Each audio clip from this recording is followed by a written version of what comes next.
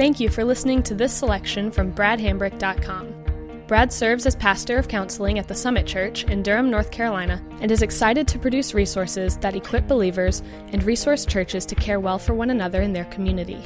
We pray that this serves you well, and we hope that you'll consider utilizing other resources from bradhambrick.com for your personal growth and ministry endeavors.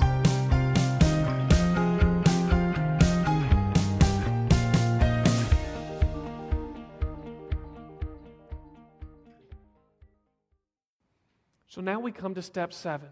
Implement the new structure pervasively and with humility. Mark Lasar says, chaos occurs when we become willing to change and make real efforts to do so. Since this is new ground, we don't know how to act or what to do. The old behaviors are gone and we haven't learned the new ones yet.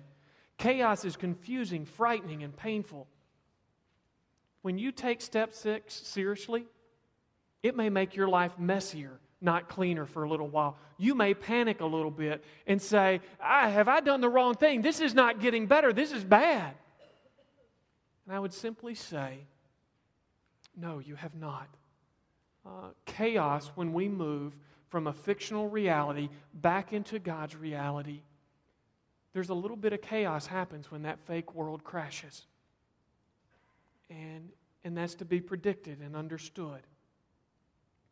David Pallison, he gives us some idea of how we measure progress. He says, going in the right direction in your struggle with sexual addiction means learning to fight your temptation to sin, learning to handle your guilt when you feel, and learning to understand and deal with the circumstances in which you are tempted. There's lots of things that we're going to learn to help us understand what progress looks like. Only one of those things is the frequency of our sin.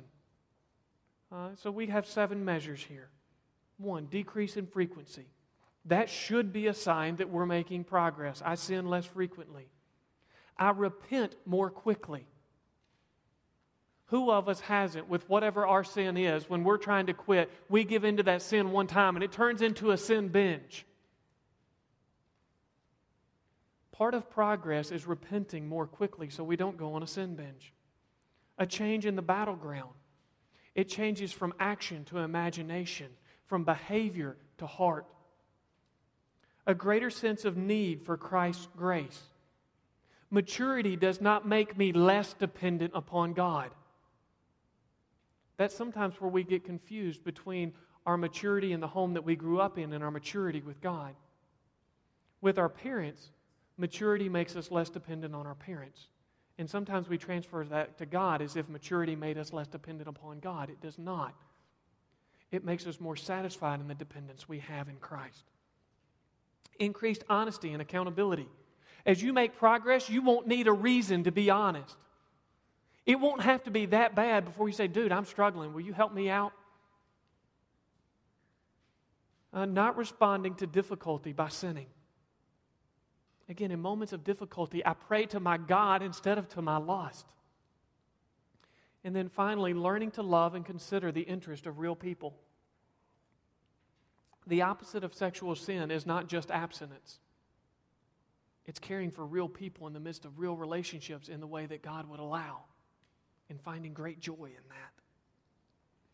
that. Tim Challies, he says, as most adults have learned the hard way, reality is rarely as wonderful as the fantasy. Many people create expectations for sex that reality cannot meet.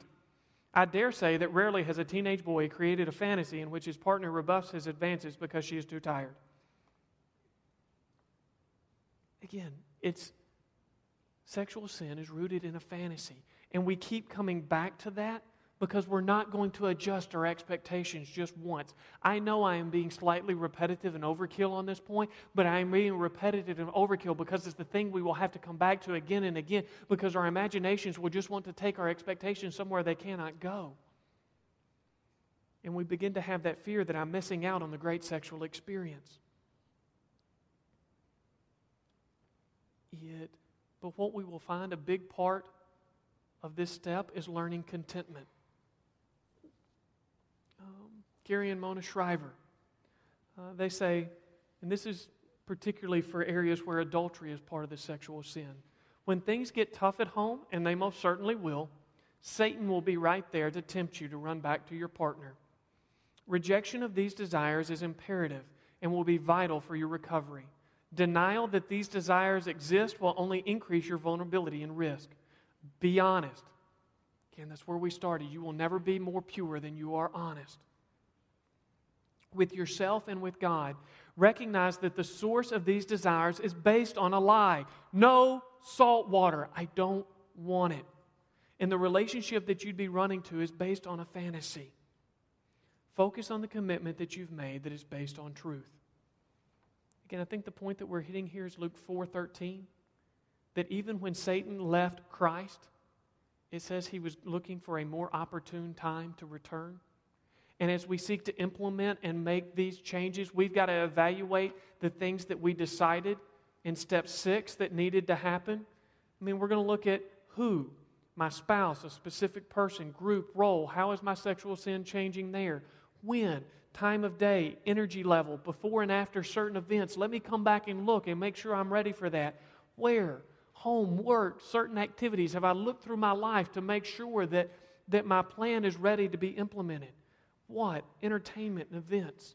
Again, hopefully by this point, as you hear me saying this, things are clicking with other parts of the seminar and you go, I get it, I see it. That's why that was important. I never would have connected that dot, but yes, thank you.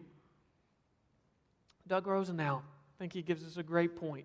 He says, paint yourself into a corner by telling others of your plans for change. No system is going to change. Change happens in community. And here, one of the things that we have to ask that I think by this point in the process, and we're not necessarily at that point in the process just because we're at this point in the presentation, but do you truly believe that purity brings joy long term or merely alleviation of guilt? Because if I think that purity only brings the alleviation of guilt, I will fall back into a form of legalism that just tries to be good because I don't want to feel bad. If, on the other hand, that I find that purity is truly joy, then I am having change that is rooted in the gospel that says what God offers me is so much better and satisfying. It has sustenance in a way that the alternatives just don't.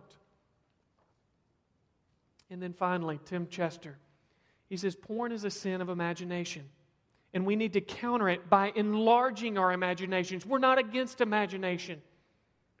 The answer to porn is to believe the truth, but it's not just so much an intellectual process. We need to let the truth capture our imaginations, to meditate, ponder, wonder at, sing the truth. We need to feel the truth, glory in the truth, delight in the truth. That's why I think our Sunday morning or weekend worship services are so vitally important to overcoming sexual sin. When you come in to the house of worship with a group of people joining voices and you hear the magnificence of God and what He offers and you get to sing that back to Him and your voice joins with others and you realize, yes, this is what is worth living for. This is what I will give my life to. This is what will create a passion. This makes that look like junk. It's in the celebration and viewing the largeness of God that this becomes puny. And it's why we must worship our way out of lust and every other sin. And so we implement our changes. We evaluate the plans that we made in step 6. We're looking for every point that we can have to worship and see the greater value of God.